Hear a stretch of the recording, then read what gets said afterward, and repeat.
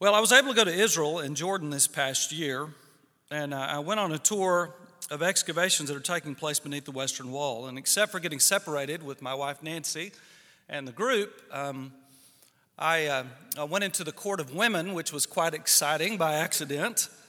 It was an awesome experience. And while we were on the tour, I touched the wall closest to where the Holy of Holies was located, where the high priest entered into the presence of God once a year and confessed the sins of the people.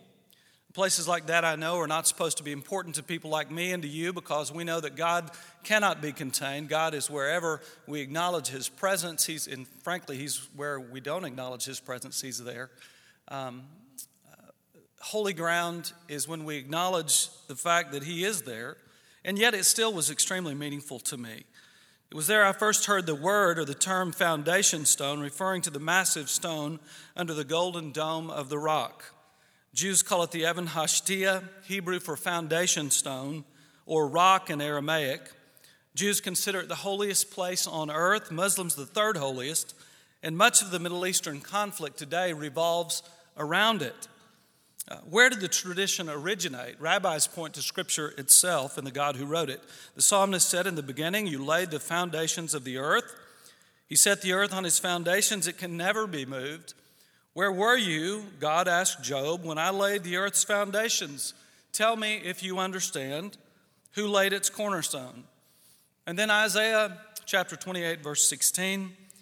"So this is what the sovereign Lord says. See, I lay a stone in Zion, a tested stone, a precious cornerstone for a sure foundation. The one who trusts will never be dismayed." According to rabbinic tradition, God created Adam and Eve about 100 cubits east of that rock. And one of the traditions is that they actually were created by the dust of that rock so that they would never forget their divine origin. Now, I want to clarify, I'm talking about rabbinic tradition. I'm not buying all of this, just so you know. I need to go ahead and say that up front because people begin to get concerned about me. But I want you to hear that this is the mindset of Judaism. When Cain and Abel offered their sacrifices, we know that Cain's offering was rejected, Abel's was accepted. What most of us didn't know is that according to rabbinic tradition, the sacrifices happened on that altar. Under the golden dome, that stone that's there, the Even Hashtia, was where that sacrifice occurred. Rabbinic tradition teaches us that the foundation stone came from God's throne of glory and was placed there by God Himself to hold back the Tehom, which means the abyss, later a word that was used for hell, that held the Tehom, which were the chaotic waters, very threatening to man back then, that held them down, and that if that foundation stone were ever removed, that the earth would flood. And so what kept that back was the foundation stone. And in fact, the teaching is that when the foundation stone was removed, that's what caused the flood. And the flood receded whenever the stone was put back in the earth, and the flood went down, and Noah, when he got off the ark, offered sacrifice. And can you guess where he did that? Yes, on the Even Hashtia. According to tradition, Abraham, according to the Bible, says this, that God told him to offer his son Isaac on the altar. Well, Isaac was the sacrifice. Isaac carried the wood. What we didn't realize in rabbinic tradition is that the place that they actually made the sacrifice, it was a ram instead, of course, was on that rock. Later, Jacob deceived his father Isaac. You remember the story, and he went to sleep as he's fleeing from Esau because Esau, like a good big brother, said when his birthright was stolen, "I'm about to kill you." And so he ran, and it says that he fell asleep on a rock, and he used a stone as a part of that rock. And as he was sleeping, he had a dream, and we're expecting him to have a nightmare, but he doesn't have a nightmare. He has a dream, and in the dream, God says, "I'm going to bless you. I mean, I'm going to be with you everywhere you go, and I'm going to take care of your people." It's grace, which is hard to stomach unless it's happening to you, isn't it? But grace is not grace if you deserve it. And so Jacob wakes up and he says, "This is awesome. This place is awesome," is what he says. And he says, "This is none other than the house of God." Maybe a reference to the temple is the idea. This is the gateway of heaven. And rabbis teach that the reason this is such a special place around this foundation stone is that it's the gateway to heaven. One of the reasons prayers that are offered there are so effective is because they're the closest place to heaven that you can get, where the Holy of Holies would be one day. It's the intersection between heaven and earth. Of course, Scripture records David in buying the threshing floor and where the temple would one day be, and he didn't get to build the temple, you remember, but his son Solomon did. And Solomon, when he built the temple, the tradition is that he built it right over this rock, centered around the Evan Hashtia. Right now that there's such a conflict over in the Middle East and under the Golden Dome, and that the Holy of Holies was there, and that sitting on the Holy of Holies was the Ark of the Covenant. So you're starting to grasp perhaps why they consider this rock so incredibly holy. I mean, there's a lot of stuff that they say happened there. But wait, there's still more. Rabbinic tradition teaches that everything that exists in the universe began with that rock. The Tanhuma says, as the navel is set in the center of the human body, so is the land of Israel, the navel of the world, situated in the center of the world, and Jerusalem in the center of the land of Israel, and the sanctuary in the center of Jerusalem, and the holy place in the center of the sanctuary, and the ark in the center of the holy place, and the foundation stone before the holy place, because from it the world was founded. So you can see this is an all-embracing tradition in Judaism. I asked 3 rabbis of large synagogues in the Houston area because my question was, is this mainstream thought? I frankly had never, ever heard of it. And I've been in theology a long time, and Judaism is my heritage, at least the Jewish religion. That's my heritage. You'd think we'd have some kind of connection. So I asked them, is this mainstream thought? The Reformed rabbi that I talked to said that he didn't care. He didn't care if he talked to me. He didn't seem to care about anything. There seemed to be some other psychological dynamics going on with Jewish-Christian relationships that I wasn't getting, but he just didn't give a rip. The conservative rabbi that I talked to about this said that, yes, it very much was mainstream thought, and that he did not take it all literally. Some of it literally, but not all of it. But every bit of it was very much a part of his identity as a Jew and the Jewish identity. When I talked to the Orthodox rabbi, he said, no question is this. I mean, this absolutely is the truth. Everything happened. Certainly Abraham and David did. We take it literally. And there's no reason, he said, why God couldn't do it all that way if he wanted to do it that way, which is kind of hard to argue with. And so it's a lot like talking to a bunch of Baptist preachers about what they believe, right? It's just kind of different across the board.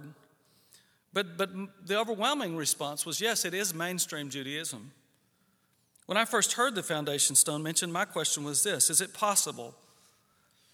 I wish I had more time to develop this, but is it possible that when Peter called Jesus the cornerstone in 1 Peter 2:6, he wasn't just referring to any old cornerstone,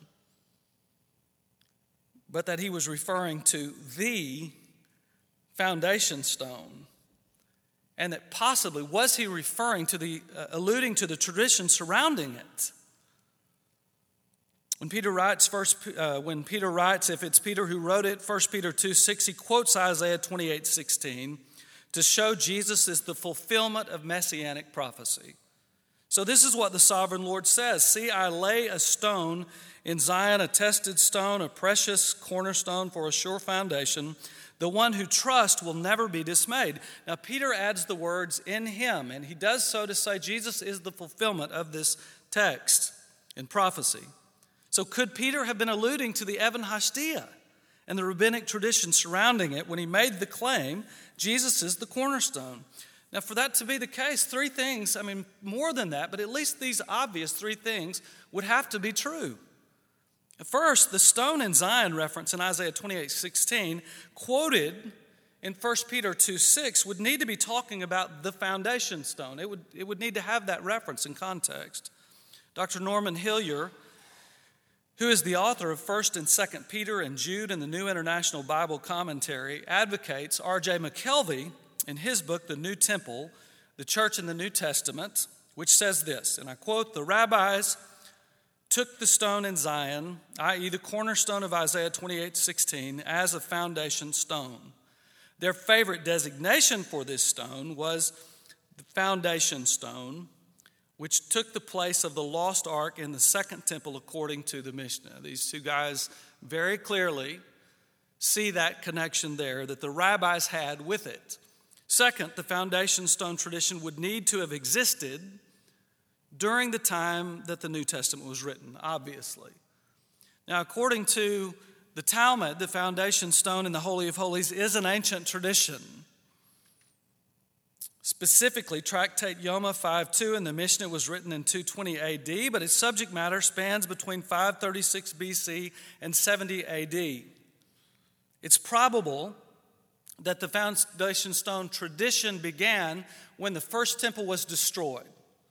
When the first temple was destroyed, the Ark of the Covenant was carried off, and so they were looking for that which represented the temple, and what remained was the stone. And they focused their attention. It took on a new importance during that time. If that's the case, that was developing at the time, this would mean the tradition existed and was developing before 1 Peter was written. Rabbi Stephen Morgan of Congregation Beth Yeshurun of Houston, if it doesn't speak to the facts of this, it certainly speaks to their attitude. Says it references to the Evan Hashtia date back 2,000 years. He said it very matter-of-factly. Trained lawyer in Harvard, now it's a rabbi. Third, the biblical terms cornerstone and foundation stone would need to be synonymous. I mean, it's so simple, but one of the things I was saying to myself is that Isaiah 28:16 says foundation stone, and 1 Peter 2:6 says cornerstone, and so that seems to be different to me. But when you look at synonyms for cornerstone, get on Microsoft Word. I know this is not my best reference, but look on Microsoft Word, and if you do synonyms, the thing that you'll pull up if you put in cornerstone is foundation or foundation stone. The Jewish Encyclopedia, which has no reason to make this connection, in fact, they have a reason not to, in 1906, and I just quote that one because it's old, but the Jewish Encyclopedia lists cornerstone and foundation stone interchangeably. They use both words interchangeably, and more persuasively to me is the word translated foundation in Isaiah 28:16 in the Greek Septuagint is only used one time, and it is the same word that's quoted in 1 Peter 2:6, but it's translated as cornerstone. It's the same exact Greek word that's in Old Testament Septuagint and also in the New Testament. And so one is translated as cornerstone, the other is translated as foundation stone. Now, the context of 1 Peter 2:6 I think is relevant as well. Just before Peter quotes Isaiah 28:16, he says, "See, I lay a stone in Zion," he refers to a spiritual house, a reference to the temple, a royal priesthood, spiritual sacrifices. All of those are references to the temple. Then he quotes that verse, which suggests to me he may be referring to the temple in some way. So if the rabbis made the connection between Isaiah 28:16 and the foundation stone, and Peter, a Jew, quoted the verse in the context of his own references to the temple, if the cornerstone and foundation stone can be and are synonymous in this case, and if it's possible the tradition existed when 1 Peter was written, it's not beyond reason to me to think that maybe Peter might have had the foundation stone tradition in mind. Now, ding, ding, ding, ding, ding, ding, ding. If you need to leave, go ahead, but don't leave yet. Hang on and listen to this. I'm not suggesting the connection's necessary to understanding that Jesus is the Messiah. I'm also not saying or arguing that the stone now enshrined under the Dome of the Rock is the actual foundation stone. Did you hear me say that? I'm not advocating that all the tradition surrounding the foundation stone, Evan Hashti, is literally or even symbolically true. None of that's required in what I'm saying. None of it. All that's required is that the foundation stone existed, that the writer of 1 Peter was aware of it, and that the Spirit inspired the allusion to it. But as my wife said to me recently, which is always a great question, what difference does it make? Great question, isn't it? It's always a good question to ask about your teaching, about your preaching, about anything we do. What difference does it make? I think quite a bit of difference. If 1 Peter 2:6 is an allusion to Jesus being the spiritual foundation stone, it gives Peter's reference to Jesus as the cornerstone some real Christological crunch.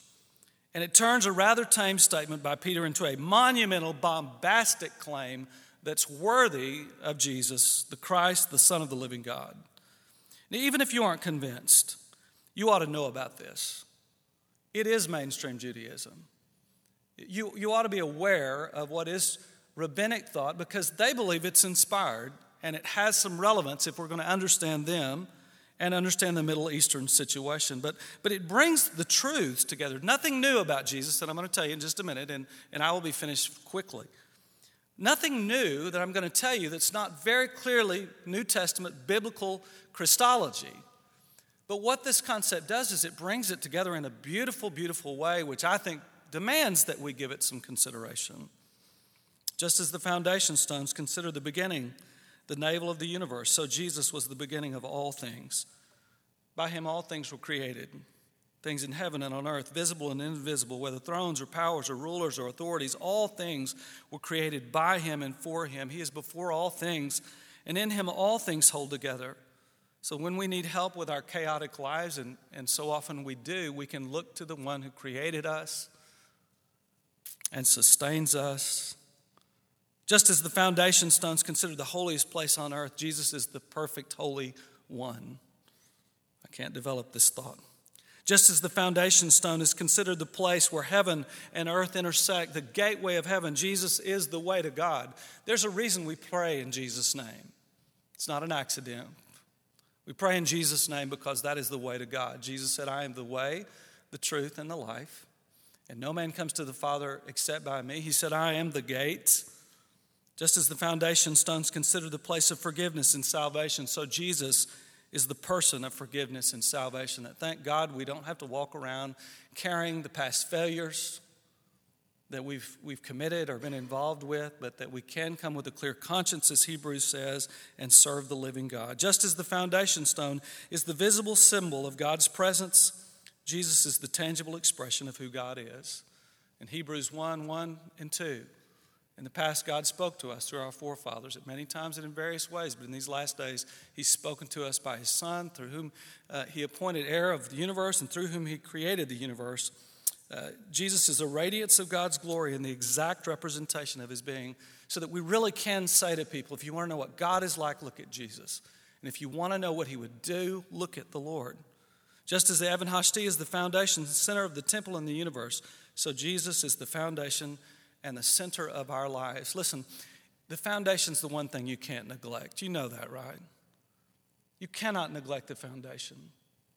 It's not a matter of him demanding it. It's a matter of if it's not that way, the house won't stand.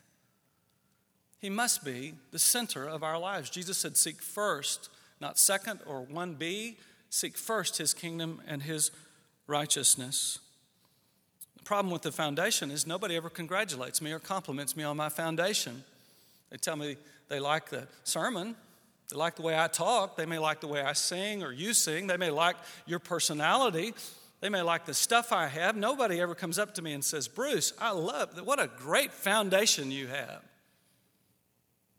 Which is one of the reasons you see so many people like you and me who get lots of people and lots of success in ministry, and the next thing you know, you read about them, and they've had this enormous crash and burn, and you say, what happened?